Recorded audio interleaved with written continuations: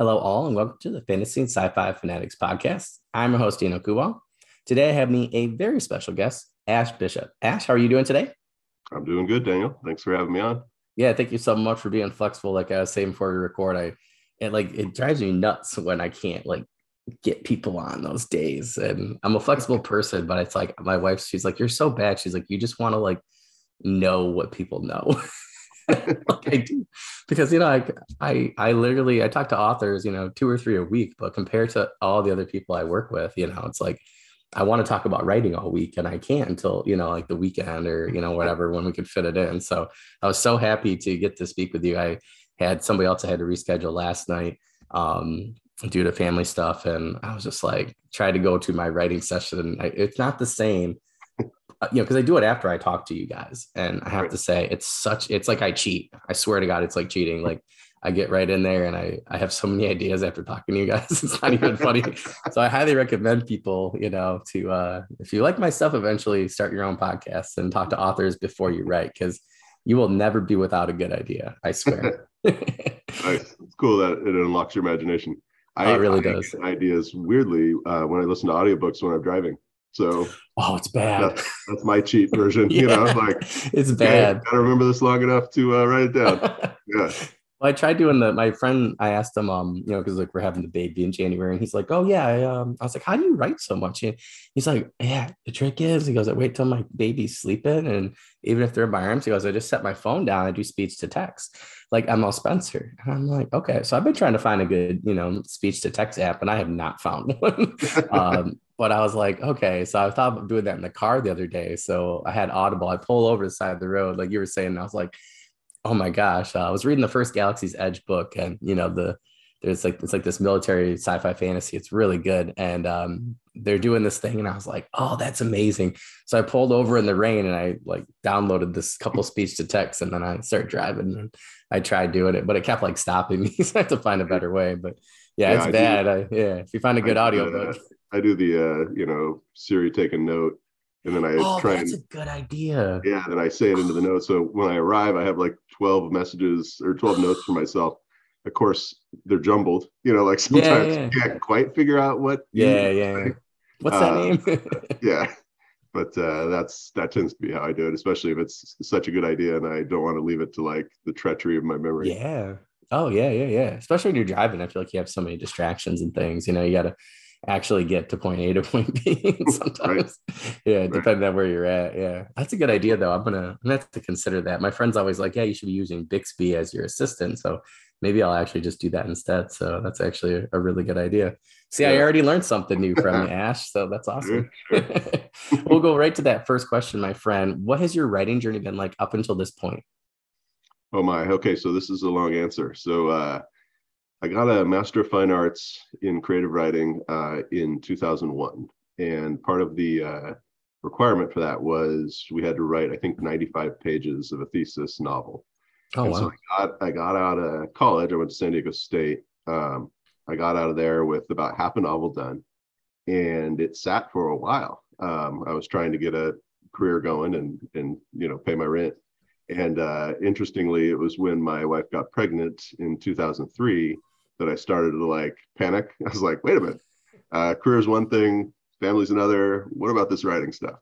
And so I buckled down. I finished the novel, but it was ridiculous. It was really self-indulgent. It was about a guy who gets murdered, and he wakes up in utero, like in the belly of his mom. He's reborn, and he is actually born, and then he has to kind of solve his own murder as a toddler. And That's it cool. was super self-indulgent and just full of all the energy of like a young person, meaning I was young. And I had some luck with it. I didn't have any luck with agents, but they liked it. They all said, this is great. We just can't figure out like how to sell it. Like where do you put baby solves, reborn baby solves own murder? Which shelf does that go on? And I was like, all of them, put it on the mystery, put it on the sci-fi, put it wherever you want. But nobody bought it. Nobody even wanted to sell it. I couldn't get an agent. So I wrote another novel that didn't go anywhere. I wrote a third, and it was a mystery novel also. My first three were all mysteries. And that one I actually found an agent for. I just buckled down and sent it to 120 different agents. Two of them were interested and signed with one, but she couldn't sell it to the publishers. I did get good responses. If my fragile ego had been crushed, excuse me, at any of these moments, maybe I would have stopped. But I kept getting sort of good responses saying, oh my gosh, we love this, but the market's not hot for this kind of novel. And I was like, I'm starting to realize that I have to sort of carefully choose what I write. I have to find out what people are interested in reading and buying. I'd been going under that George Lucas principle of how he made Star Wars. He just made something he wanted to watch, right? And I had been following that principle, and it was sort of not working for me commercially. And so at the time, Hunger Games was really popular. There was that huge YA boom. Yeah. And I thought, okay, I'm going to write a young adult sci-fi novel. And I did it, and it was incredibly fun. And I pretty much immediately landed a high quality agent. Oh, that's cool. Yeah.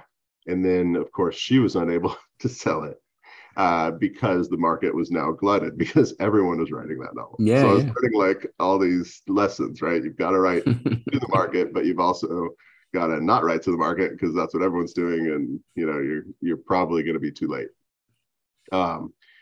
And so she said, well, I think the sci-fi market is going to be the next big thing. She was absolutely right. It's so interesting. Her timing was perfect, with the Star Trek being released on Paramount Plus now. Oh, cool. Now she says there's all these publishers kind of inquiring to her about adult sci-fi.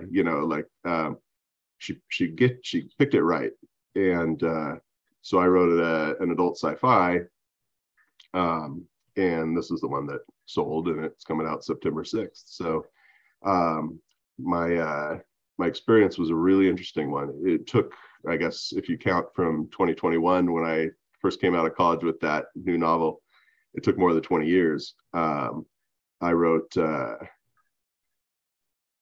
4 novels, only two of which got an agent, one of which sold.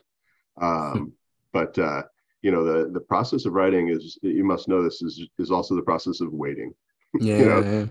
You write it, you send it to agents, you wait for them to read it, they read it, they come back to you, they want changes, so then you write changes, you send it to them, you wait, they read it, they read the changes, they write back to you, so then maybe it sells if you're lucky, you send it to the publisher, they want changes, you wait, they read it, they want changes, they send it back to you, you make your changes, send it to them, you wait. So anyway, I signed with the good agent. Both my agents were good, but I signed with the successful one.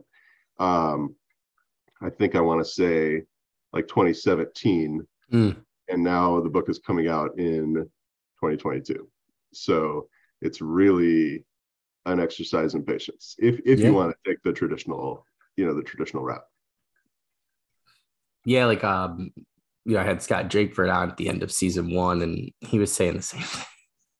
I had like 3 authors on that like just got completely derailed because of the pandemic, and he was one of them, where literally like the book was basically done, and then they were Tor was gonna release, and then pandemic happened, they were gonna release again, and something else happened, so they were bumping everybody else back, so then that bumped him back, and right. So it's like I like what you said, it is a waiting game though, like just in general. I mean, because even with indie though, I know people don't like to hear this.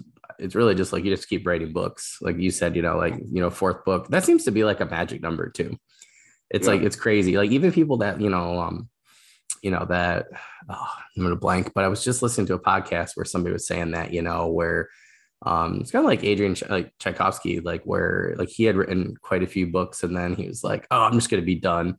I'm going to try this one more book. And then that was Children of Time, which, very successful. And thank goodness that he didn't stop. Right. And it's interesting because you're going to wait either way. And I think people forget that George R. R. Martin, had to write quite a few books, quite a few before Game of Thrones. Right. So, but it's interesting that you mentioned that number. I'm gonna have to go back and look at notes, but you've got to be like the 30th author that have said four. Seriously, like it's crazy. Like I was just talking to my buddy about this. I said, that's my goal, is like I'm actually saving books. I don't want Michael R. Fletcher and the guys at Wizards, Words and Words were talking about this, where they're like, Mark's like, don't write your best book first. And part of that, I'm like, I kind of agree with that, because you're not quite ready. And it's just interesting. Like you're like the 30th author I've talked to that, has said, oh, my fourth book, and Yeah. third or fourth, I would say Yeah. in particular. So that's interesting. Well, I already, having now gone through the experience of publishing, working with the editors and doing all the commercial selling of the book, and having my mom read it, all these things. Like now I actually would be a different writer than I was when I wrote it. Yeah. You know what I mean? Yeah, Like totally. I already feel like I wish I could make a bunch of changes. Yeah. Yeah. And so when you're writing that debut novel, you're really wandering around kind of in the darkness. I mean, the Yeah. best thing you can do is get as much advice as you can and take that Yeah. advice. But at Yeah. the same time, you still haven't really learned the lessons yet until you're doing them.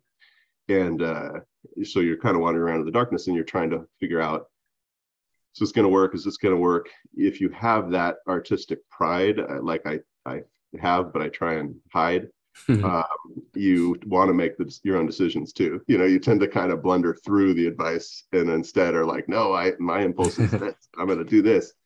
And then, it's sometimes you look at that decision later, you're like, oh, shoot.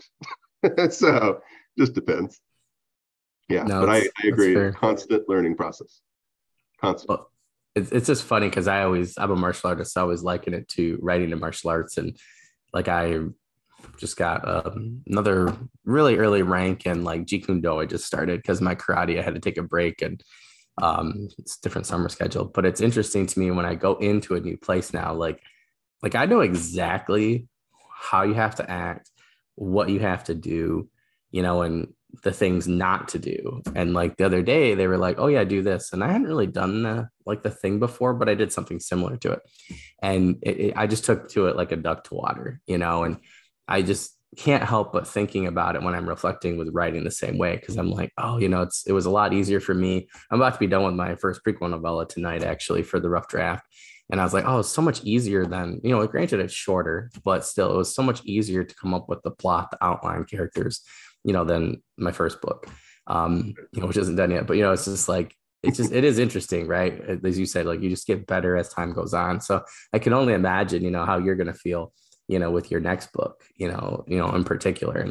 And, some people I think for traditional publishing is like, maybe you're just not ready yet. Brandon Sanderson was very famous for writing like, 13 books before you actually fixed one, and then, that like took everything off. So I just think Right. you mentioned patience. And I think that's a big part. If you don't love it, then why do it? Yeah. It really helps to be patient. Also really helps, like you said, to like the craft. Like my favorite part of writing by far is writing. I Yeah, it's really like, addicting. yeah, I just absorb into the world. I think I must have some sort of attention deficit disorder, not hyperactivity, as my wife always says, but definitely attention deficit disorder. And, that's kind of part of that issue is, do you see what happened? I just got distracted. Part of that issue is you can hyperfixate on things. And so Yeah, when I sort of get locked into that writing world, I'm there. I'm yeah, really experiencing the things that I'm typing in my imagination. And when someone comes along and drags me out of it, it's like, what are you doing? Let me get me like back to the waking up. space Yeah, battle. Yeah, yeah, yeah, exactly. It's exactly yeah, like.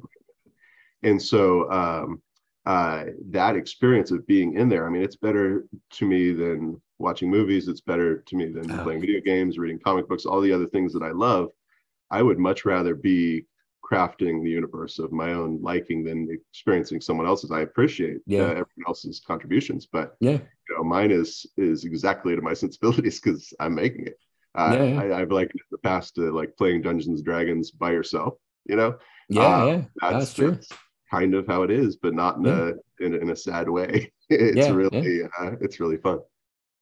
Yeah, it's interesting you said that. I have so many great books that like I started to stop buying physical books because at this point I'm just like, oh, I like as soon as I get done with this prequel novella tonight, I want to get to the second one.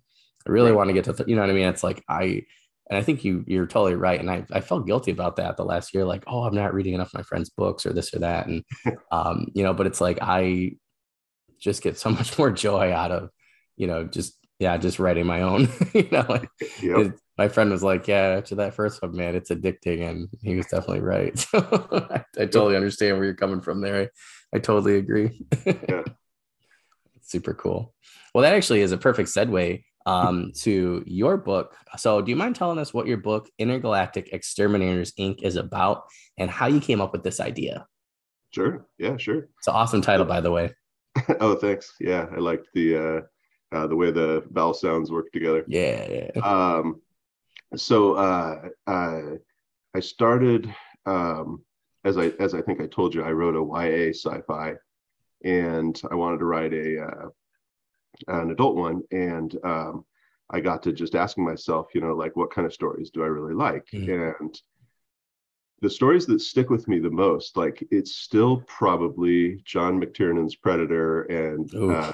Ridley Scott's Alien that stick with Mm. me most. These stories of these kind of alien hunters who are, out of their depth, totally sort of outmatched by the evolution of the other Yeah. creature, and still kind of fighting, doing their best, usually in a squad type situation. And so I started with that. And then I really, really loved Andrew Sapkowski's The Witcher, the first Mm. one, The Last Wish, Mm. because it was, when I read that, I thought I'd found, my new favorite author of all time. And um, uh, unfortunately, he went from writing these episodic monster hunting stories, and this isn't unfortunate to everybody's. I still loved his stuff, but at the very beginning, he was writing these episodic monster hunting stories based on fables, and Yeah. and it was really cool reading these, Yeah, it's like, cool. these short story adventures where Geralt goes out and he tries to help a town. It felt a little like the A Team, from the 80s. Yeah, He, yeah. Oh, he great tries show. to he tries to help the town by ridding them of their monster infestation. And I thought to myself, what's the sci-fi version of that? And those Mm. two kind of loves came together. This notion of let's set monster hunting in space. Um, and I got to thinking about it more, and I started thinking, well, what do we do with, how do we define a monster? Because once you're in space, it's like there's all these different planets, and those planets have their own rules and their own ecosystems, their own careful balances, their own cultures. And I thought to myself, well, if I could have a monster or a creature leave one ecosystem and jump into the next, then it becomes a monster if that Yeah. ecosystem can't support it. I Yeah. mean, the predator was just out hunting for fun.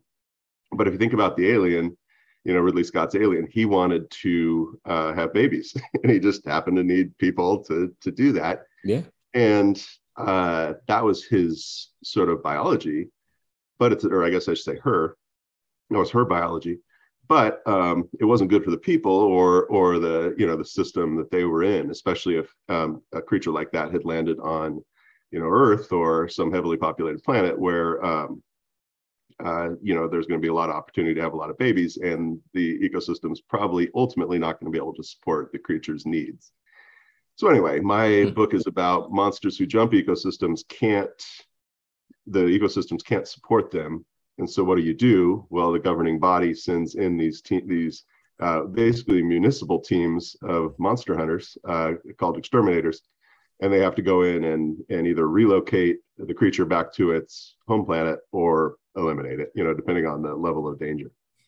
And so this could be a giant alien type creature. This could be a swarm of insects. This could be later. I was playing with the idea of like mold. Mm. It could be basically anything that threatens the ecosystem of the new planet. And so that's the direction I went. This notion that you're going to take a team of sort of blue collar municipal workers, and their everyday job is to stop the predator. Uh, and so that's how I decided. It's super cool. I just always like not that I don't dislike, I'm trying not to say certain things now with people that I interviewed. It's not that I dislike the super soldier or the superhero or whoever stories, but Yeah. I do really enjoy sci-fi stories that could be true, if that makes sense. And I'm always thinking like, oh, like what is something that we have like exterminators that you would need if we went into space? Right. I mean, I love Firefly, where you're like, oh, that makes sense that like that seems like it's feasible, and yeah, they do extraordinary things, but they're just everyday people. And I think that's what really resonated with me with so many people. So I like your story being more like that, like that type of fantasy, not the super soldier or whatever. Yeah. It's just I feel like that's been done a lot. I want to see something that it could sit in fiction, but also mix into science fiction. So to me, that's really interesting. Yeah, I really like the blue collar hero too. Yeah. The sort of the Joseph Campbell, heroic Mm. journey character, called from birth to be great. That's been successful for literally thousands of years. Yep. But at the same time, we're sort of tired of it. I think, Yeah. Yeah. In sci-fi, especially, life can be cheap, and the chosen one isn't. He's chosen to get a paycheck, not to save the world. And so, in a way, it's really fun. Yeah. I grew up watching Ghostbusters a lot. And I know they were technically scientists, but the fact that they, put on those jumpsuits and they went out and they, did a job, and they came home, literally covered in slime and couldn't pay their bills. Those kind of characters really resonate with me. I think they should resonate with most of the population because that's kind of capitalism. Yeah. And It really is. yeah, and they're the ones that I really like. For one thing, their future or their destiny is not set. Anything can happen to them, Yeah. and that creates a lot of excitement, I think. And for another thing, they're just sort of sympathetic because they're not all powerful. They're scrappy, Yeah. and those are the kind of characters that I like the most. Yeah. Well, I just think it ends up making a better story because you're not like, it's not as predictable. You're like, oh, they're not going to go and smash the big alien in the face. They have to come. Maybe they, like I'm just thinking of things, as a writer standpoint, that to me just sounds really interesting because it sounds to me like you have really given yourself the ability for a lot of different conflict and a lot of issues to pop up. Like they think they're going to fight a swarm of insects, but all of a sudden it's a 50-foot tall Godzilla like creature or whatever in space or whatever. It's like that just seems like there's a lot of really cool world building you can do, to establish, a lot of Stargate SG-1 stuff, but in a very fresh way rather than just a whole nother team going to discover this item or this alien tech, not that those stories aren't great, but. Well, and if those Stargates are cheap enough and commercially available, like creatures are going to jump ecosystems. You're going to have a lot of kind of accidental relocation. It's like the bubonic plague of space, right? Like they didn't know the rats were traveling from place to place. I feel like it makes total sense. I read one guy's book where it was like that, where there were like these, like termite like creatures that from one planet, and then they got onto a ship, but they eat metal. So then they go and they had never, encountered these before, and all of a sudden it was like, it was. They're just eating everything alive, and they had to figure out, what to do. And I was like, oh my God, that literally makes so much sense. As a history teacher, I'm like, that's exactly what happened with the plague, and like, how do you combat that kind of thing? Emergent technology, it's going to create problems. Yeah, lots of problems. Yeah. It's very, it's very interesting. Even Superman, in a way, if he hadn't adopted our values, would have been like a really dangerous predator. No, it's true. Same sort of thing. That like, what was it, the movie Red Sun or something like that? They did that whole thing. I didn't watch it, but they did. Yeah, I didn't either. I was just like, if it was somebody else, I probably would have like that type of idea, but I didn't want them to ruin my original superhero, you know. Yeah. Yep. It was an interesting idea though, That but was my underoos of choice as well. Yeah. yeah, yeah, yeah. Partially because of the That's black hair.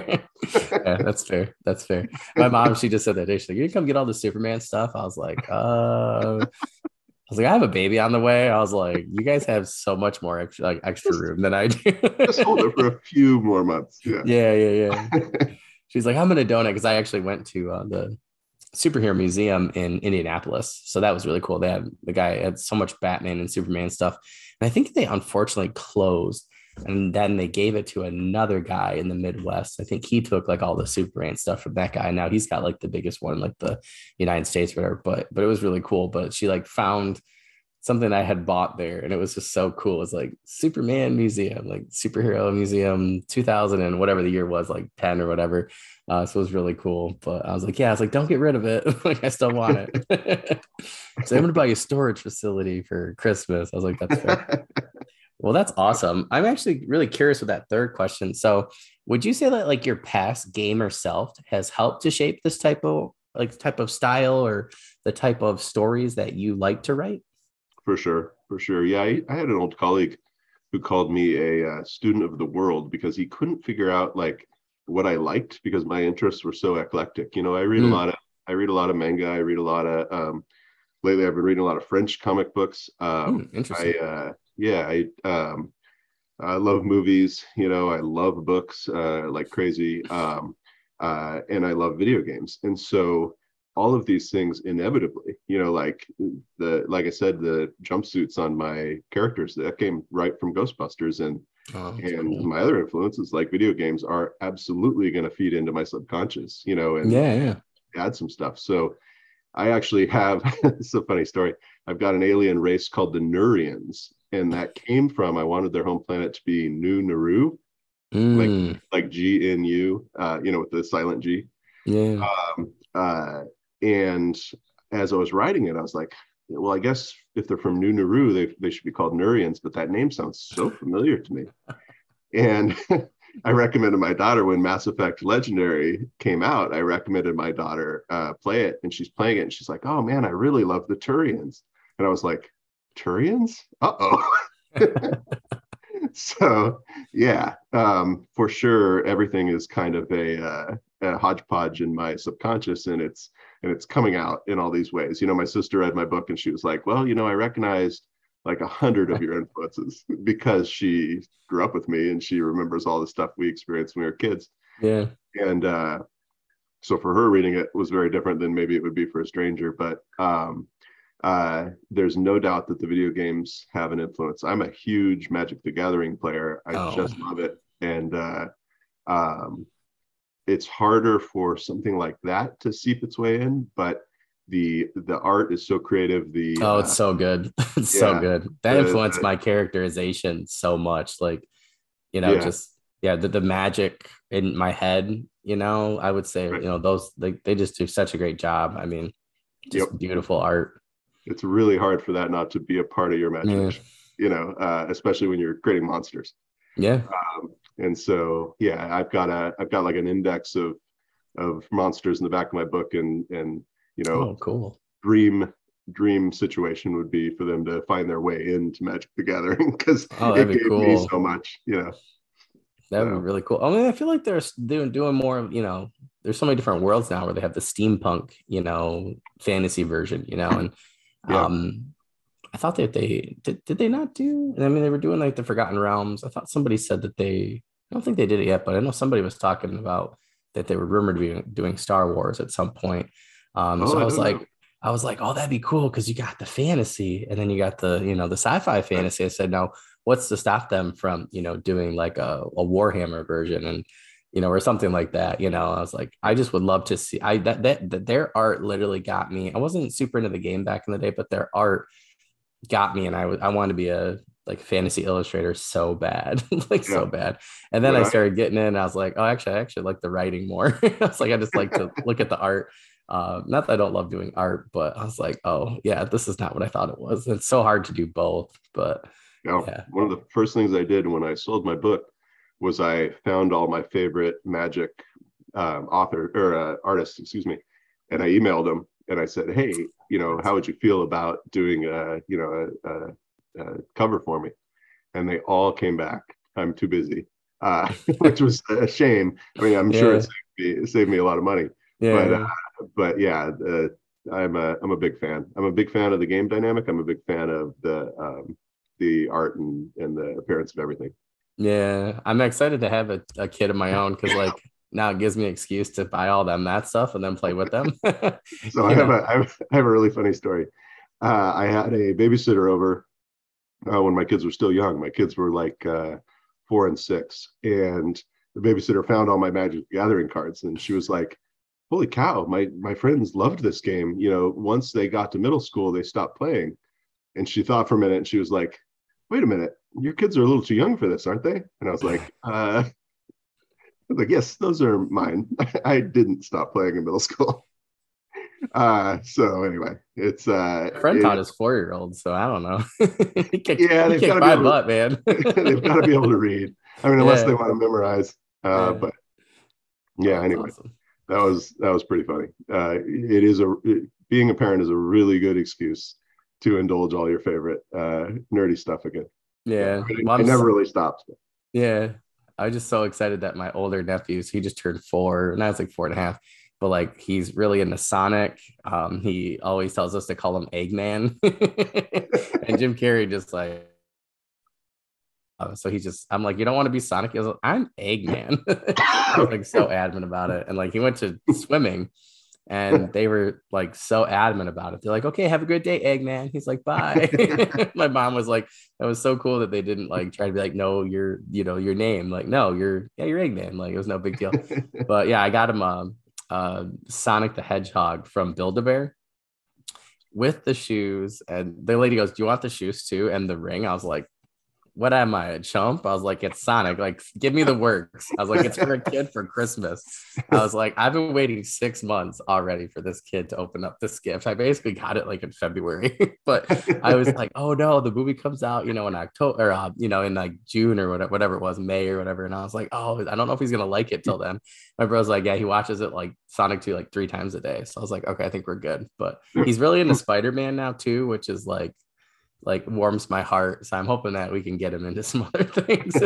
I Nice. seasoned my brother because my brother, after a certain point in middle school, he was one of those guys and he didn't like that stuff. So I'm teasing him all the time. I'm like, yeah, I'm going to turn your kid into a nerd athlete like I was, and you're going to hate it. You're going to be like, oh, and he loves all the toys that I left at my mom and dad's and stuff. So I'm really excited to get him into Star Wars and different things. But I was teasing my brother. I was like, I'm going to get him to like books too. My brother after Harry Potter was kind of done. Yeah, it's really fun. Oh, that's awesome. Well, that's super cool.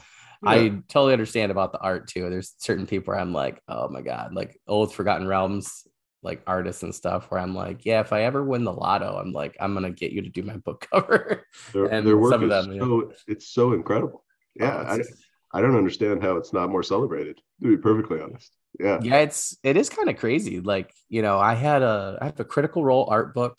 I have a D&D art book, probably two or three. Conan. I do not have a Magic the Gathering. I just saw one recently, but it was more of a worlds one, and I wanted more of like a character one or Right. monsters or something. So yeah, I'm kind of surprised I look for them too because I love art and the writing, and I like to study.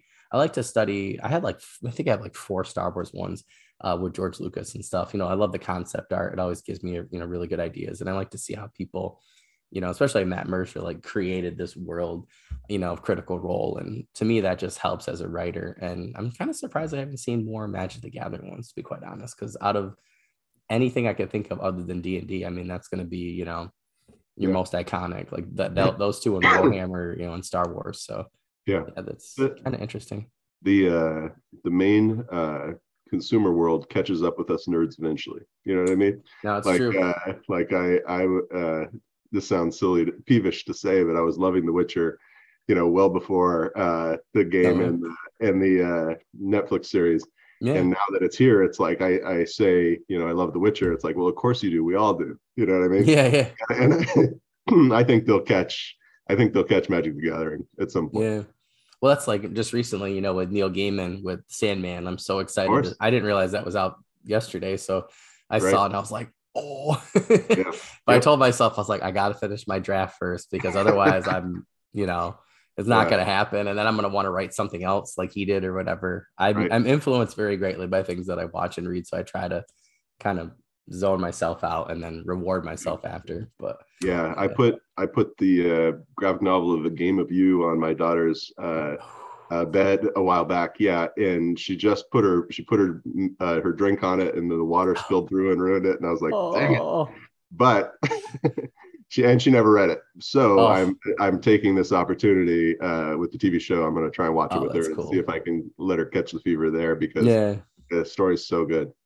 Yeah. Yeah, we had it for a philosophy class. I was like so surprised, and we just read a few of the, like my professor just like took some of his comic and just made like extra copies of panels and stuff. So we didn't get through like the whole first graphic novel, but there were particular things that he pointed out that we started talking about, and it was really cool to. My Right. mom's like, you should be doing work. I'm like, no, I am. I'm doing homework. She's like, what? So it really threw her off. But yeah. Well, speaking of Neil Gaiman and just world building, I mean, his was obviously amazing. But what type of process do you use when it comes to your world building and your character development? That's a really interesting question. So, you mentioned George R. R. Martin earlier, and Neil Gaiman's about this too. The planning they must have done in advance is, just breathtaking. I mean, Neil Gaiman dropping these kind of moments into earlier issues that weren't going to pay Mm. off for literally years is so incredible, and I can't do that. I really want to, but I can't. It might be the ADD. It might just be a general lack of discipline. But I write a plot outline and then immediately diverge from it. And the reason is because I'm telling the story as I'm writing it in my head. Like I'm actually experiencing the story as I'm Yeah, writing yeah, yeah. it. And sometimes characters that you want to go a certain way, you really want them to do something, they just won't do it. I know that feeling. Yeah, and they won't do it because it's just not in their nature, and you didn't Yeah, realize it. And if you try and force them to do it, it's gonna feel not genuine, inauthentic. And so they go in a different direction, and the plot has to go in a different direction, and suddenly they're off world somewhere else that you didn't sort of expect them to be, encountering characters you didn't expect them to encounter because they made a different decision than you wanted them to.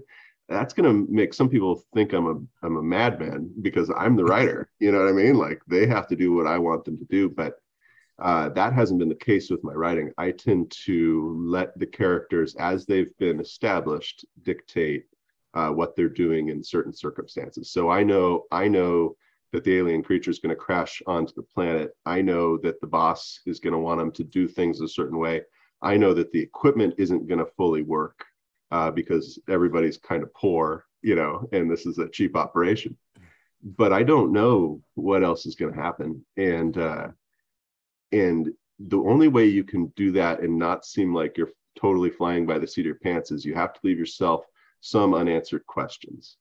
And the reason you do that is because so when you're writing the sequel, you can answer those questions and it yeah. sounds like you laid it all out in advance, even though you totally didn't.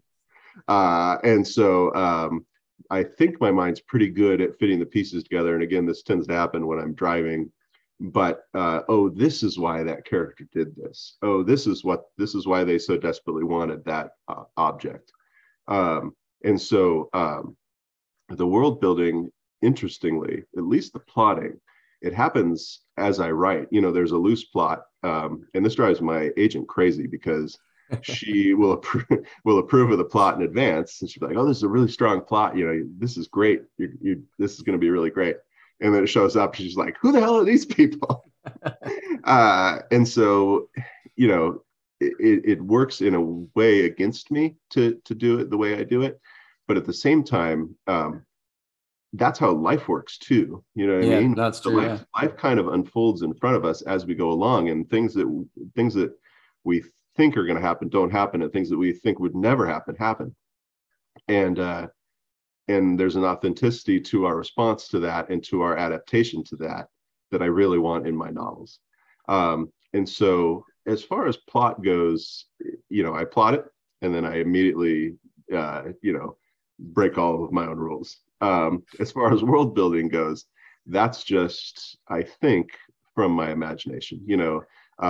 That's from all the influences that we talked about. That's from wondering what would happen if you take Stargate and add in Alien and throw in some Ghostbusters to clean it all up.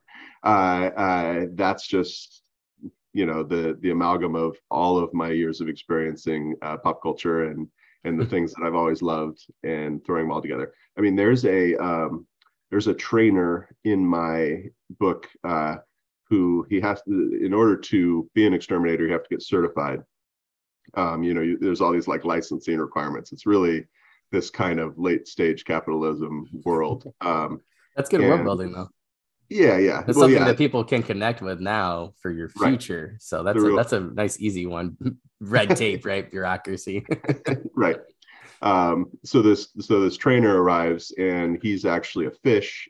He's most comfortable in the water, but he's disguised as human. So he comes to Earth, and he's training the two main characters on how to fight alien threats. And it is absolutely straight out of an old manga I read in like middle school or high school called Ranma One Half, where the main character's father would turn into a panda bear when he got wet. When water touched him, he'd transform into a panda. He was cursed. And I'm reading my own writing going, that is so familiar, again, just like the Nurians. And I realized I finally made the connection. That's from when I was in high school or junior high reading manga, like early manga. And it just lodged in there, and it just came out as I was writing. So I would say the process of world building for me has just been the process of being alive for all these years and absorbing all of these like fantastical things and kind of holding on to them because I loved them and because I cared about them. That's really cool. I just always think it's cool with writing where, you say like you got that idea and yours seems to be, somewhat similar with the roots, but becomes far different. And that's like kids the other day in my class were talking and they're like, why do you like that so much? I'm like, it's just cool because I said you can literally take seeds from someone else's idea. Because we're talking about cultural diffusion. And I'm like, writing is literally just cultural diffusion in a nutshell, and it's so cool to see that, like, we don't have a lot of letters, in the English alphabet, and compared to like Mandarin, with 10,000 or whatever characters, it's like, it's crazy to think of that, you and I want to do this actually as a world building exercise. And I want to do this with an author sometime too, like indie author, or just someone to do an indie book with me where you and I get the basis of the same world building book and characters and write a different story.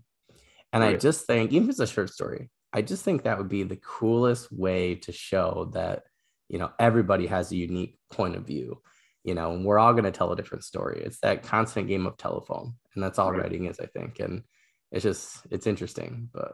There was a pretty neat fantasy series in the 90s like that. They, it was basically, they took a town, they called the town Sanctuary. I'm drawing a blank on what sounds so familiar. Yeah, I'm drawing a blank on what the series was actually called, but they would just have all the leading fantasy authors of the era sort of put a character in this town. Sounds so familiar. I know what you're talking about. Yeah, I'm sure, if we only had the internet, we could look it up. Yeah. But I'm sure that we could figure it out, or someone listening knows and is chastising us silently for not remembering. But anyway, it was so much fun. You would read it and you would think to yourself, I love this character. I love this character, but I'm so bored by this author's stories, because everybody's got different sensibilities and some of them match well with yours and some of them don't, but it was a really fun exercise. Yeah, that would be really interesting. I'm gonna have to look that up now. I was just listening to another podcast where they were discussing that actually. So that's actually partly where I got the idea from. Yeah. So now I listened to too many podcasts and I have to think about it. Yeah. I'm looking it up, but I don't even know where to start. That was like something else I was looking up yesterday for like an 80s movie. I remember what it was. I actually played, this is funny, but I played a MMR, what were they called? Massive Multiplayer Online World in college that took place in this world. And so someone was a big enough fan of that book series that they created, like a online text base only, but Oh, that's cool. online world, and you'd connect to the internet, and then grab your sword and go marching around Sanctuary and all the Oh, that's surrounding cool. areas. Yeah, it That's was cool. extremely fun. It was like very early World of Warcraft. Yeah. I had to explain to a kid how why I did my homework in college before playing Guild Wars. They're like, wait, how many classes do you have? I said like four. And they're like, well, what do you mean? I was like, my parents had dial up. I was like, I would come home and I was like, I would literally, I used to have to do, I guess that one had to update, right? Have all the patches and everything. And that was one of the first games I ever had that had to update. So you would hear for 2 hours, I would put the volume down. Otherwise, you hear for like 2 hours straight. Um, yeah, but I would get out, it would update. I would do my homework. I'd eat, I'd shower, I'd do my homework. I'd come downstairs by 10 o'clock. I'd play for like an hour. Yep, And then I'd go back, yep. to sleep, do the same thing like the next day. And I It was was a talking very about Diablo 2 with them, and I was like, yeah, you'd be in the middle of killing Diablo, and then your connection, would cut out, and then you'd have to spend 45 minutes, trying to reconnect to the internet, and you would, and then it's been another like 35 minutes with dial up. I said, then you go back and your body's gone because someone took all of your stuff. So they're like, they were looking at me like I was crazy, and I'm like, yeah, yeah, it's a lot different than today. there's a there's a very good chance I'd have 6 or 7 books for World of Warcraft. Like very That's good chance. fair. My Mine's like Oblivion, Skyrim, and Morrowind. So Yeah, Fable would be another one. So yeah, I understand yep, that. yep, very good stuff. Well, I was curious at how many books like you currently plan, in terms of, just like I got in trouble the other day. I called someone's a series. They're like, it's a duology. I was like, I'm so sorry. I was like, well, it's a Well, really good idea. I would do a series, at least a trilogy. But I'm greedy like that when it comes to adding world building and stuff in. But well, one of the neat things about the approach, like the non-chosen one approach, is the story's not exactly on an arc. Like their job's not going to end. you know, I uh, like that. It's like a Jim Butcher thing. Like he's got different cases, like yeah, yeah. yeah. Just like I've got to wake up on Monday and go to work, like they have to too. And that's and therefore I haven't really been limiting myself to thinking, like let's make this part of a single series of trilogies or what have you. Um, Now in the world there's a lot of different municipal organizations, like Oh, he that's cool. yeah, my main character is part of the exterminators, but there's also garbage collectors. They when Mm. there's space salvage out there, and maybe it's floating too close to the highways. The intergalactic highways are called dexadrive lanes, and they sort of move ships from planet to planet. And Mm. so if you've got salvage, getting too close to the valves on the dexadrive lanes, you've got to go out and shred up the salvage and compact it and take it to the dump. And uh, so we've got these trash collectors. We've got incident response, which would be people like the police. Mm. Um, and Oh, that'd so be we cool. have all of these different kind of jobs in space, and they're all municipal kind of blue collar jobs. And my agent wanted me immediately to sort of go to the next job, like have my character go from being an exterminator to something else in book two. Mm. And I somewhat indulged her with that. He's going to get suspended from his exterminator squad, Mm. but I'm not done telling the exterminator story. So book two is going to be a temporary visit to a different municipal position, and then he'll be Oh, back that's cool. exterminating again. But with that flexibility, there isn't an ending. The Yeah. characters, their story eventually will be told. But I think the story of these jobs and these people doing these jobs can go on and on. Certainly beyond 3 books. Yeah. Well, that's really cool. I like that because like I had this one guy in mind who's like a CSI. It's like a gas lamp. I picture it as like a gas lamp, fantasy, and he's like a CSI investigator, but he's also a fire elementalist. So he's basically, like an arson investigator and stuff. Yeah, And I like that, like same thing, like type of municipal job mixed with a little magic. But yeah, I have a mining crew that I really like. That's like my Firefly mining crew. And I was yeah, just like thinking of all the things that could go wrong or, just yeah. fun things. And it's, Yeah, yeah, I like that. That's really cool because you could literally like do, exterminator series. You could do, like you said, like first responders or whatever like in space. Like that would be, it'd be yeah, cool for you to have like three or four, different municipal jobs all within like the same world. Yeah, right, that'd be really right. neat. Yeah, Yes. I don't know if you remember Clerks or if you saw Clerks. Yeah. Yeah, there's that long part when Dante and Randall are talking about all the innocent people that died in the second Star Wars when the Yeah. when Yeah. the Death Star was destroyed. Like Yeah. all the independent contractors and like they're just trying to make a living, get back to their families. Like Yeah. to me, those people, that story, like let's crap, we got to work for the Empire again. Build another Death Star. I hope I hope the paycheck clears this time. Yeah. Those They people probably didn't are get life insurance. So yeah. right, right. Yeah. Fascist governments rarely offer that as part of Yeah, their I highly doubt they were offering it. Yeah. as part of their contracts. So yeah, those people's story. I mean, Luke, there's our main hero guy. Joseph Campbell stages the hero. But the independent contractor fixing the Death Star that he's about to blow up. That guy's story is just as interesting to me, if not more. Yeah. Well, it's Yeah. like I wanted to watch it and it was off the air so soon. Oh, I lost you, Daniel.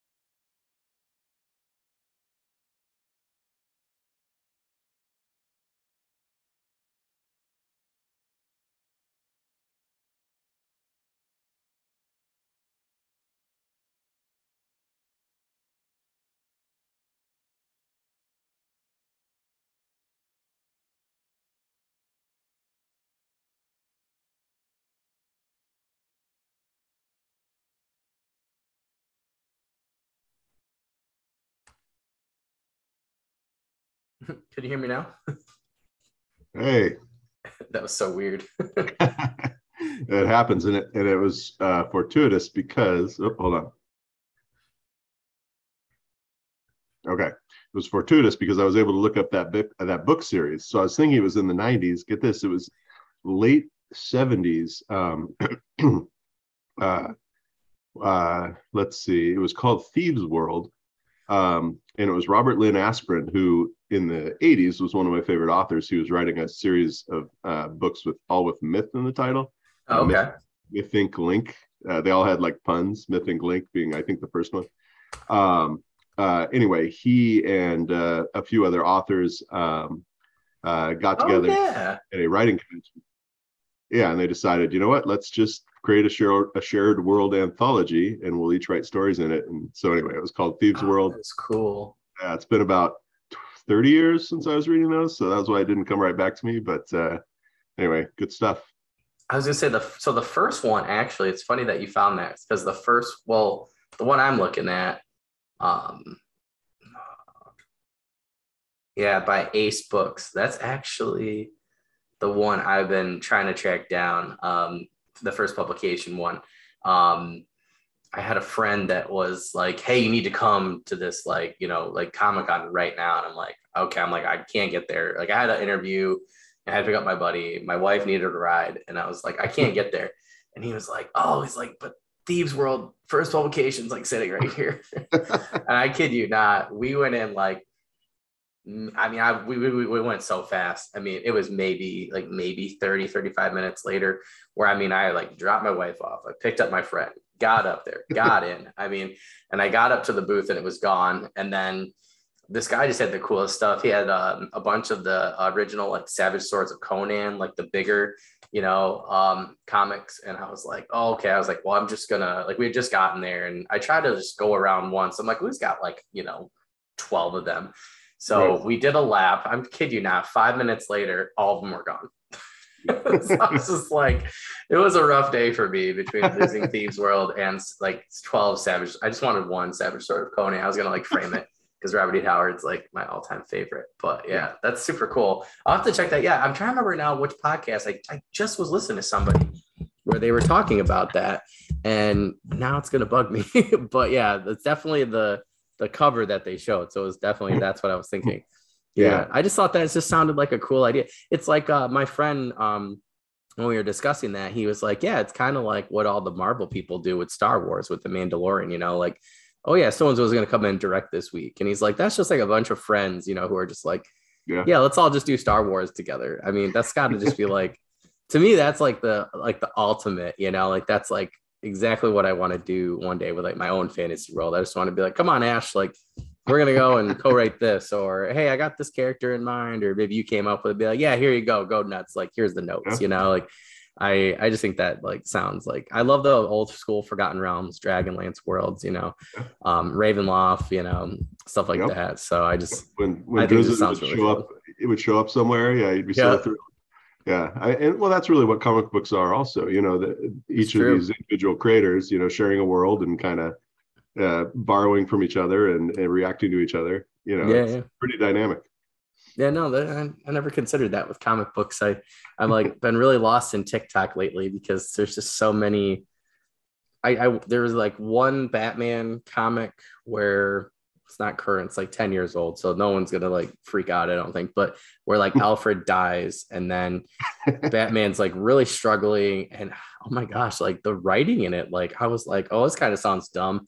He's one of my favorite like comic book characters, like Alfred. So I was like, oh, that sounds dumb, but that was like, oh, like this, it really hit me, and like I almost cried today listening to this guy read the TikTok comic, and then Superman, there was one where he was dealing, there was like two, and I was just like, wow, it was like, I was like, that's what I just want to do one time, as a writer, is like, I just want someone to be like, oh, like R.A. Salvatore, Bob made me cry at Gone Hero. And then Yeah, the Ghost King before that, like yeah, my wife was like, "Are you okay?" And I like read them back to back weeks, yeah. and she's like, "You like are not a crier," she was like, "And you're just crying at these books." I was like, I was like, I just can't. I had to take the next day off. Like he did stuff with certain characters I had grown up with, and I was just like, I was not prepared for it, And he actually said that a while back on Twitter. He's like, what book of mine made you cry? I was like, Ghost King and Gone Hedron, you a-hole. And he was like laughing. I was like, you jerk, whatever. And he's like laughing. He was like, really? I was like, how could I not, you know? But that's I'm a really like, good sign. Like if you're yeah, invested that much, yeah, that yeah, means that the it's working. It's working for him. yeah, It's working for you. yeah. I I just want when I one was person to call me a jerk because of, something I did to a character, or just tell, or, like somebody had a tattoo of something the other day of a cool quote. And I still think, with Frank Herbert, with "Fear is the mind killer" has got to be one of the coolest, shortest phrases, of all time. I mean, right. I say that all the time. My students are so tired of me saying that. They're not even, for the most part, sci-fi fans, but I'll just be like, they'll do True something though. like, yeah, like my volleyball players, like they're not a lot of, there's like two that are into sci-fi and fantasy, and the other like 13 aren't. But though someone did something the other day, I was like, "Fear is the mind killer." They're like, "Oh my god!" Like they're like, "Pick a different movie." Yeah, this is going to show my age. If mentioning Thieves World didn't show my age, this is going to do it. But I remember when, and sorry for the spoilers, when Roy Folker died in the first season of Robotech. Uh, Mm, I was laying on the floor, and I honestly think like it may have been my first experience with depression, like realizing mm. what it meant to be depressed, because this sorrow descended on me, and I was like, I don't know what I'm feeling. This is so horrible. And it turned out, I was just so sad that this character had died. Oh I yeah. was a kid, I was riding my bike around the mean streets of Irvine, California. And here was like this real significant tragedy in my mind, because I was so invested in those worlds and I Yeah. cared so much about those characters. I mean, they're family. They're Yeah. family to us, like not as important as our real family, but a nice substitute. Yeah. Well, like, I mean, one from my childhood is like Optimus Prime. I mean, when Optimus, I was just like, and my how, uncle was like, I how don't dare think we they? should have watched this. Like, and then, recently, like recently, like with Chadwick Boseman, like I just loved him as an actor and a person before he was Black Panther. And then it's like him and why am I blanking? I was just reading about him again today. Um, oh, the actor who's playing Daredevil. I can't believe I'm blanking on his name now. I was just talking about him earlier. But I just love both of them. I just think that they are the epitome of the comics. Oscar did an amazing job as Moon Knight. Like those are three of my favorite of all time. Yeah. And I just thought they did such a great job. And to feel gypped, on not just not just like the movie, but just like there were so many cool things that Chadwick did, and I Right. said to my buddy, I was like, I saw that trailer and like for the second movie, and I was just like, bring Kleenex, like a lot of them. Like we're already gonna stock up, and we're about to order shirts tonight. Everybody's doing like the white with the gold and everything. But I told him, I was like, I've never been more ready for a sequel, but I've also never been dreading a movie more in my entire life. But Yeah. it's just like, oh, to I don't know how they're gonna capture, all of the emotion, but I'm sure they'll do a really good job. But yeah, Yeah. to move somebody to anger or for love or sadness that much, I think it's just like Yeah. that's why you write, right? Like Yeah. I was always jealous of Luke, Han, Leia, Lando, Chewie, and them, and Mara. Like it just seemed like they always had it didn't matter who got taken where, like they were all down to brawl for them to get them back, and I was like, my friend made a T-shirt of all of them Right. and said the real ride or die crew, and and it was like on the Falcon or whatever, like in the background, like that's where they were all sitting around or whatever, and I was like, it was super super cool, but So yeah. when Luke gets frozen in carbonite, I'm watching it in the theater, right? And or I'm sorry, not Luke, Han. Excuse me. Han's my favorite character, right? He gets frozen in carbonite, and movie ends. And I'm like, Dad, Dad, how when is the next one coming? Like, how long are we gonna have to wait for this? And he goes, it takes him like 2 or 3 years. At the time I'm like 10, so 2 or 3 years Yeah, is 30% of my life. And I'm like, 2 or 3 years. yeah, But it's a gift to be impacted like that, because you can really love the stuff. yeah, It's really, like your experience going to see Black Panther is a gift, because you can cycle through all of these heavy emotions, and you can feel yeah, them, and you can get them out, and and that's really meaningful and is Yeah. incredibly important. And here is this like kids comic book supposedly doing it, you Yeah. know, Yeah. and No, it's true. you're finding, you know, the real world in there in a really powerful way.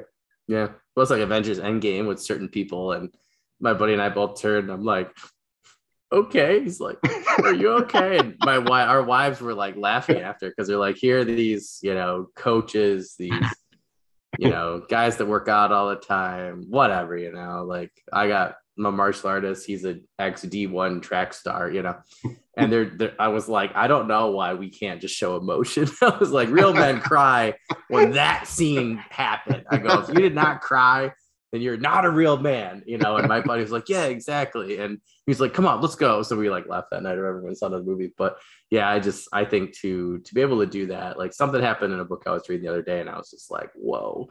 And I had to like take a minute, and Yep. I was so angry, and I was like, wow, kudos. I emailed the author. I was like, hey, I got really upset at this. I was like, I'm glad I didn't see you in person that day. And they were like, oh, that's so cool. I was like, I'm glad you think so. So yeah, that's super cool. That's awesome. Cool. This has like been like a new one that I've been asking people, and I have to say I was not expecting the answers that I've gotten. So I'm really curious, like any of them. So I'm really curious to see what your answer is.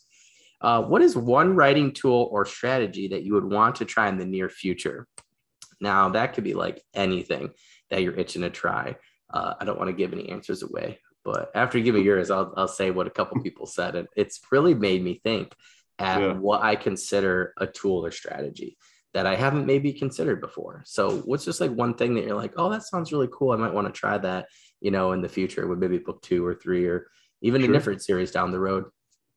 You know, I sort of mentioned it earlier when I was reading The Last Wish, the episodic nature of each of the series. You know, part of the reason that I love Magic the Gathering so much is because I have kids and I have a family and I have a career, and I write and do podcasts and things. And so I don't have as much time to fall into the worlds of, Yeah. like I'm getting my daughter to play Mass Effect because I don't have the time to play it again. Mm. And I want to experience it, through her excitement. Yeah. And Magic the Gathering is really nice because you play for about 6 minutes, and then somebody tells you to do the dishes, and you can get up and do the dishes, and then come back and play another one. And so, the busy nature of my life has led directly into the notion of episodic, or I guess you could even call them short story adventures. And I think it would be really fun if my book does take off to release smaller chapters, standalone stories, That'd be cool. on digital platforms. For people just to enjoy, that they could read in 10 minutes and have this experience, and then go back to their busy lives, and then come back when they have a chance to eke out another 10 minutes for another adventure. And so I would say, yeah, I love the long form of novels. It's my favorite. It creates the most payoffs and so on. But I am excited by the notion of really rich short stories that exist within pre-established worlds, that you can just visit for a short time, get your fix, and then go back to something else. I feel like your world in particular, with the municipal jobs too, I feel like is like perfect for those types of episodic stories. That's why with my Mining Crow, I was like, oh, it'd be cool to just be like 10,000 words, episodics or whatever, and insert a little adventure here, like they're sitting around drinking, talking about, oh yeah, well, we did this crazy thing or this happened to us. Like, I just, I think that's perfect for you. Yeah, it would work well because jobs, they don't all take a long time. Sometimes they're pretty quick. Yeah. So, yeah. Oh, yeah, that'd be really cool. Yeah, that'd be awesome. I didn't think you were gonna say that. That's actually really, really good. Like I've just had so many people say different things, and like somebody was like, "Oh, I want to go to like a writing retreat." I was like, "Dang!" Like one that's structured, and I was like, "That sounds really cool." And then I had somebody else that was like, "Oh, I want to try, like they wanted to." They wanted to write like from a different POV, and like a lot of fantasy is written from, like third person perspective. And they wanted to try a different narrative style, a lot like, like Bob does, Ari Salvatore does. And they're like, yeah, I want to get better at that. I'm like, oh, that's really good. So nobody's given me like even remotely the same answer. And it keeps making me thinking like, oh, that's a really good one. Yeah. So I definitely understand what you're saying. I think that sounds like it'd be perfect for your world. So, and your characters, that'd be really cool. I would totally read that because you could do like a bunch of them, right? Like just throw them in. That's kind of why I'm doing the prequel novellas the way I am. Cause I'm like, oh, I could do 3 prequel novellas and then eventually put them in the same one. So people that do want to read a book can read, and it's a 3 act. So it goes one right into the other, but I would totally read that, because you could read like, one digitally or whatever, or if you put them all together, like I would totally be like, oh, I'm going to go read Ash's first one here. And then, get through them that way. Yeah. That's when a good idea. When Geralt's out there, in The Witcher, when Geralt's out there in the haunted forest, like you already know the character. It's a fable, so you're already actually familiar. When he's going to he's going to run into the Beauty and the Beast story. You're like familiar with that. The story is already carrying so much sort of external stuff with it that you don't actually need that. You don't need to introduce it. You don't need to establish it.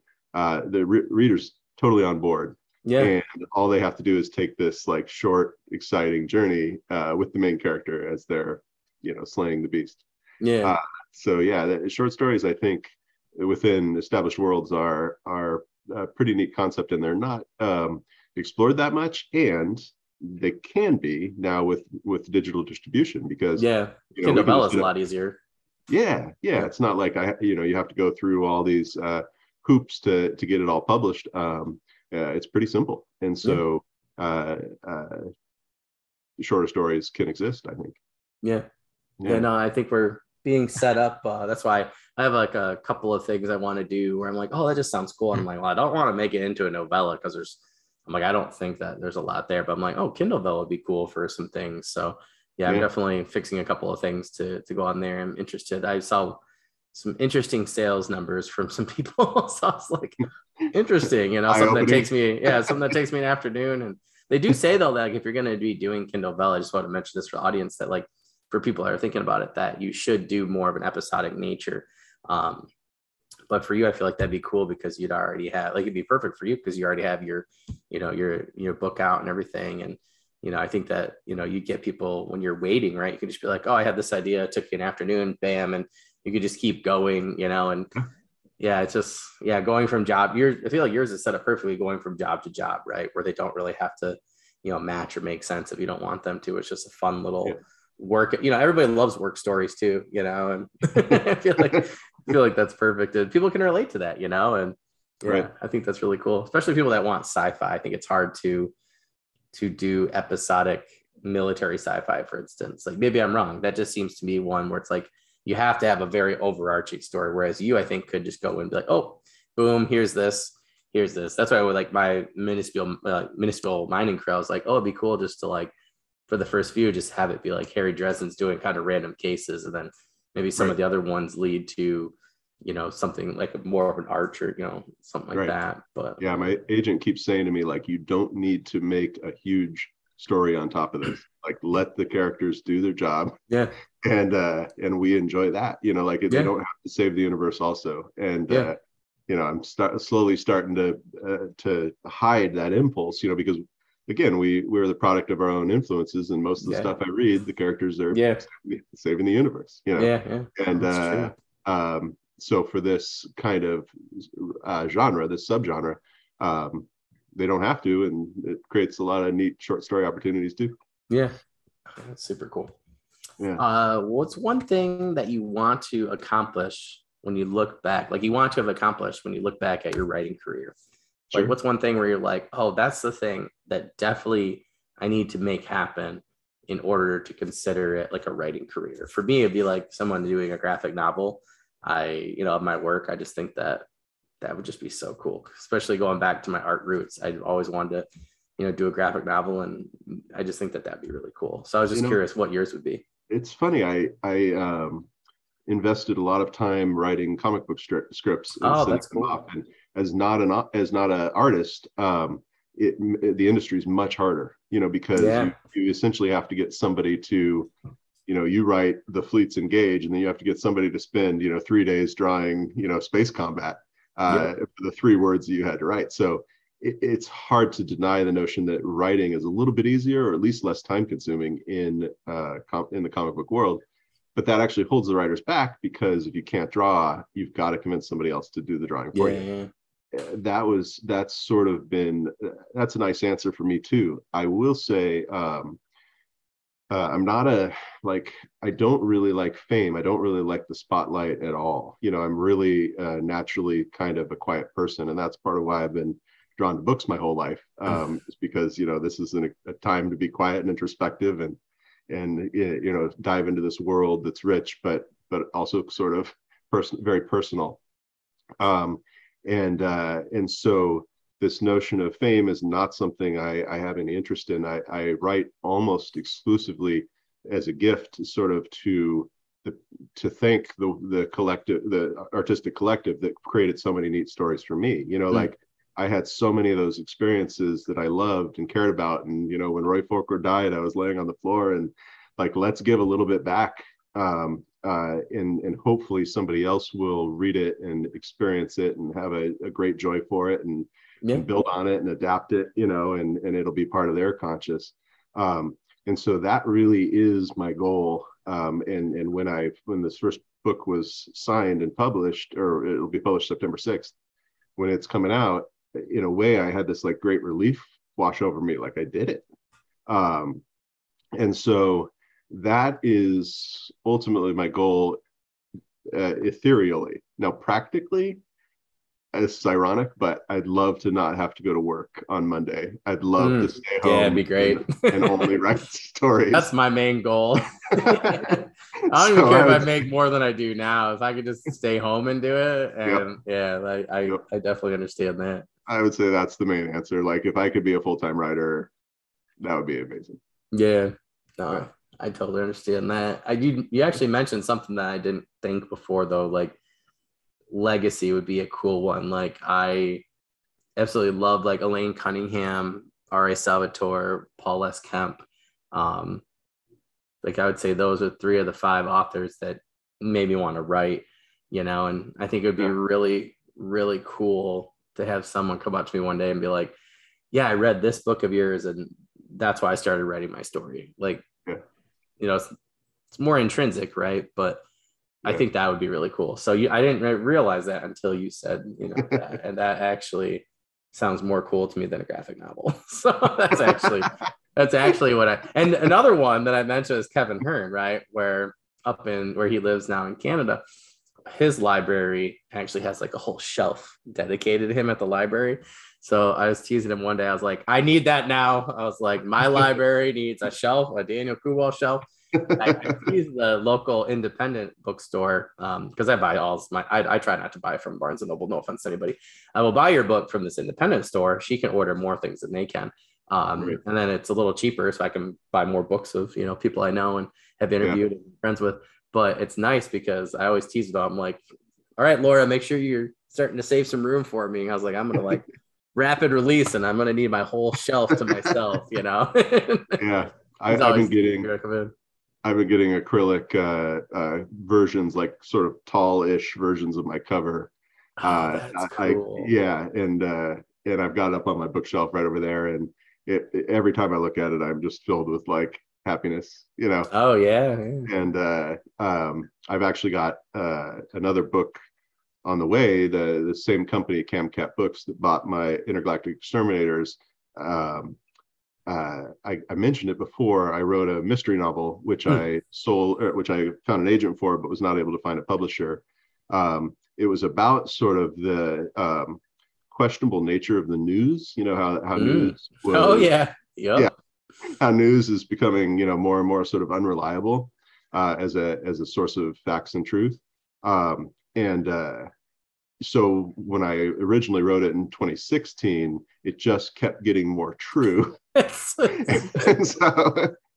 so I submitted it to the publisher, and they agreed to publish it. So that one's coming out in summer 2023. It's going to be really interesting to be a multi-genre author, sci-fi and history.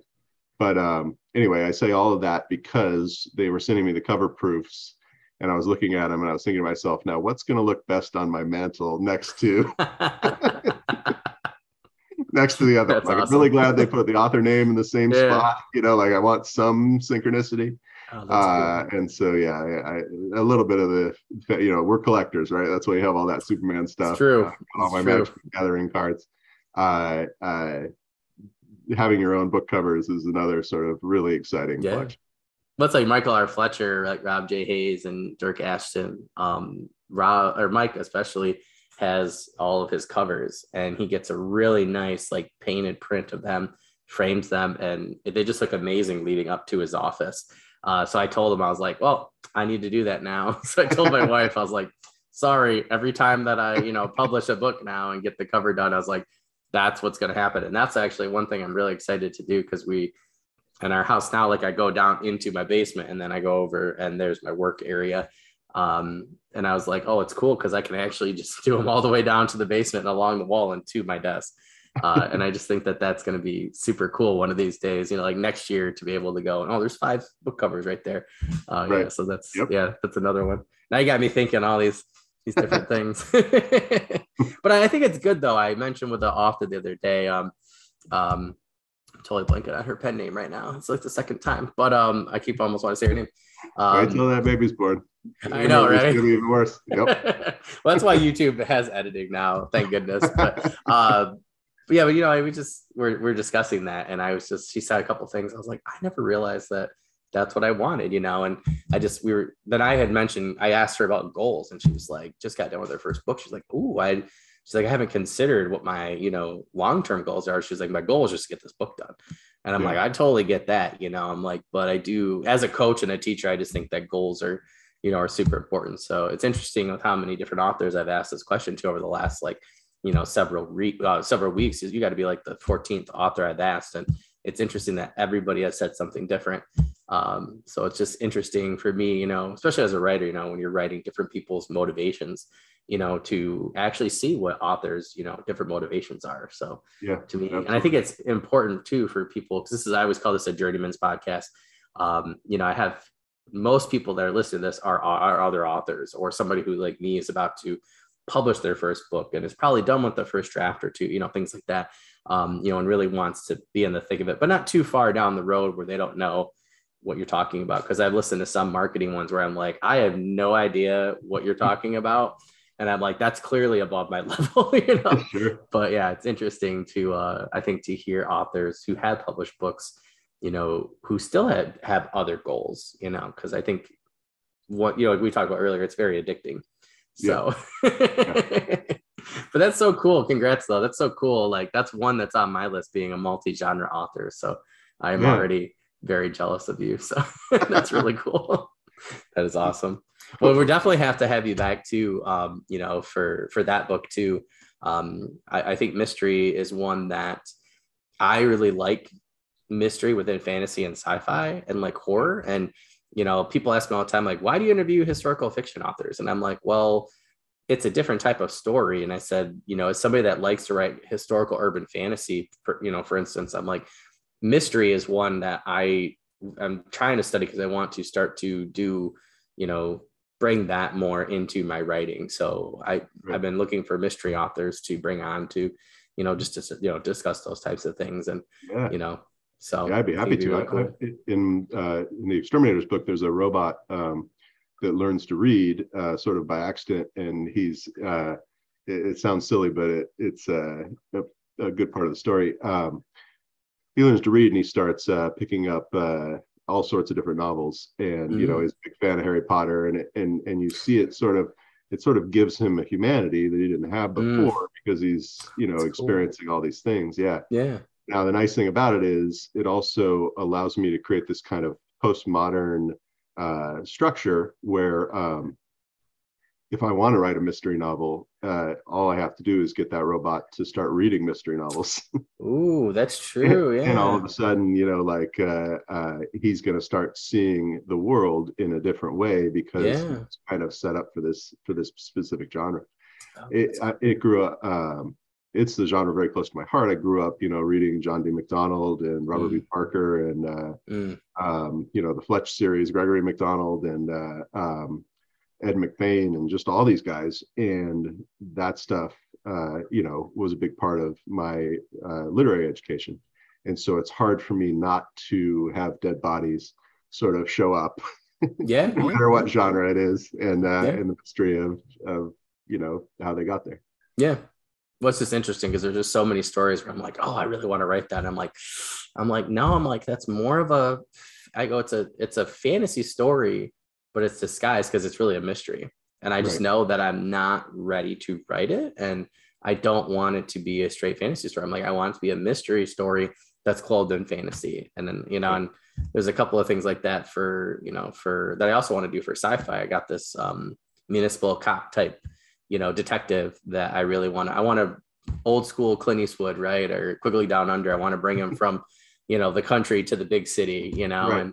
and see how he does, and kind of do that So, whole thing. so the best mystery novels are ones that occur within unusual milieus. You know what I mean? Like Yeah. you can, if you've got a soldier in Afghanistan investigating a murder in a small town in Afghanistan, like you've got the language barrier, you've got the Yeah. cultural barrier, you've got all this stuff sort of standing in his way. It becomes way more dynamic Yeah. because all you did was you moved locations. Yeah. You Yeah. just Yeah. moved milieu, and it created sort of endless drama and story. Yeah. And sci-fi, fantasy, urban fantasy, they're all versions of this. You know what I Yeah. mean? Yeah. Like No, it's true. Yeah. let's just put our detective in an urban fantasy like Jim Butcher, and it's going to take the mystery structure and it's going to make it seem totally fresh at the Yeah. Yeah. same time as comforting and familiar and lovely and wonderful. Yeah. So Yeah. that's a really nice trick. Yeah. Oh Yeah. man, yeah. I'm gonna have to think about that because you put that in a different way than what I considered before. When it comes to like the Dresden series. So I'm gonna have to, yeah, I'm gonna have Yeah, to think about that. That's totally that's true. I that's never thought about it. two very familiar genres, Yeah. and the fact that they can play off Hmm. each other like that makes them both seem fresh, and it's really Yeah. fun to read. Yeah. Hmm. Yeah, Yeah, that's super cool. yeah, Oh, with that last one there, Ash, do you have any news, updates, promos, current projects, anything like that that sure, you'd like to share with us before we head out? sure. So, like I said, I've got the mystery novel coming out in 2023, but it'll be a little while before that hits its stride. My novel, Intergalactic Exterminators, is coming out September 6th, so that's coming up. It's coming out in hardback, softcover, and audiobook. Oh, And that's awesome. you were talking about the experience of having someone draw your words, Yeah, um, and that's been a fantasy of mine too. And in a way, the audiobook was kind of a version of that. that's true. Hearing someone read my work was thrilling. It was a little. It also taught me something because I all of a sudden was realizing that stuff that I was reading aloud in my head a certain way, other people were going to read differently.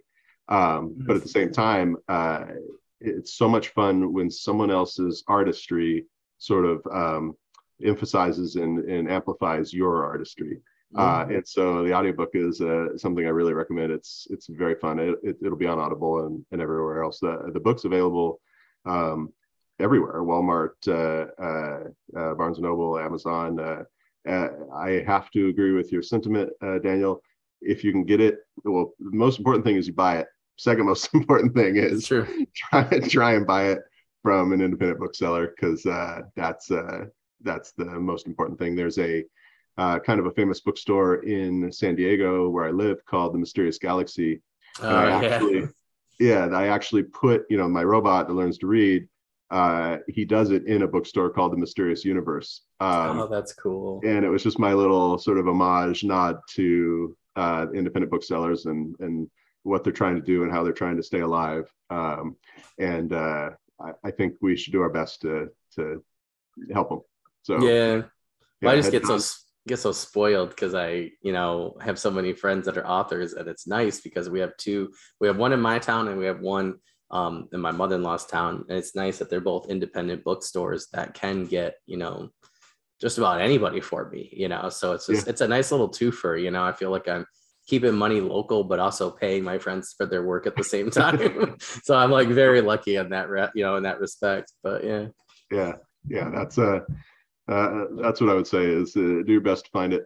Head down to the Mysterious Galaxy and buy a book about the Mysterious That's a Universe. great bookstore. I actually I rode a bike, which I thought was going to be like a 15-minute trip to there from the beach, and ended up being like 48 minutes in like, 98-degree weather, like, rain on the way back. I mean, but super cool place. Yeah. A lot of stoplights here in San Diego. Yeah. So and then on the way back, my wife's like, "What's taking you so long?" I was like, "I thought this was like a 15-minute trip. I must have been my map said it was driving." Oh, I was so irritated. But yeah, it was a really cool bookstore. So I highly recommend people. That's one that I can actually say I went to, and I'm actually really excited to go there in the future. That's super cool. Nice. Well, Ashley, really want to thank you for coming on and again being so flexible. It was great to get to talk to you today before my evening writing session. Kind of bumped everything back because I was like a little bit extra time tonight. You actually really helped me out with a lot of different things that I've been thinking about for a while. So it's always fun for me when, those kind of things line up, particularly with an interview. So, but I'm really excited for your book to come out. That to me is going to be really great inspiration for my mining crew. I'm just trying to, I just love to see how somebody did something. It just always gives me like a really good idea. I'm a person where like when I get in a room with somebody or on Zoom, all of a sudden I start chatting, it's like the ideas start to flow. And you just want to mention to some people that maybe that's your problem, is that it's not you, it's that you need to find another writer or a writing group or just somebody, a friend, even on a Facebook group or something. And authors like you, Ash, have been so great about when I had a question or something. So I just do want to point out to the audience, if you do have something that you want to ask an author, feel free to message me if you're too afraid, and I will message them for you.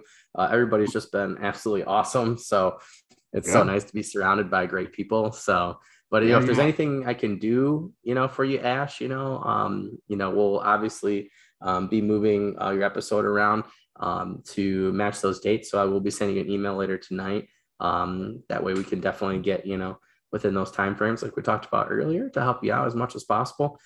Just want to remind people that you can find Ash's book by this time that this comes out anywhere in the description per usual. His website will be at the top. Amazon will be right there. Any other places, where his book can be found will be in that description as well. Please make sure you like and share or retweet or whatever the episode. That way more people will be able to find Ash's books. That way we all get a lot more stories.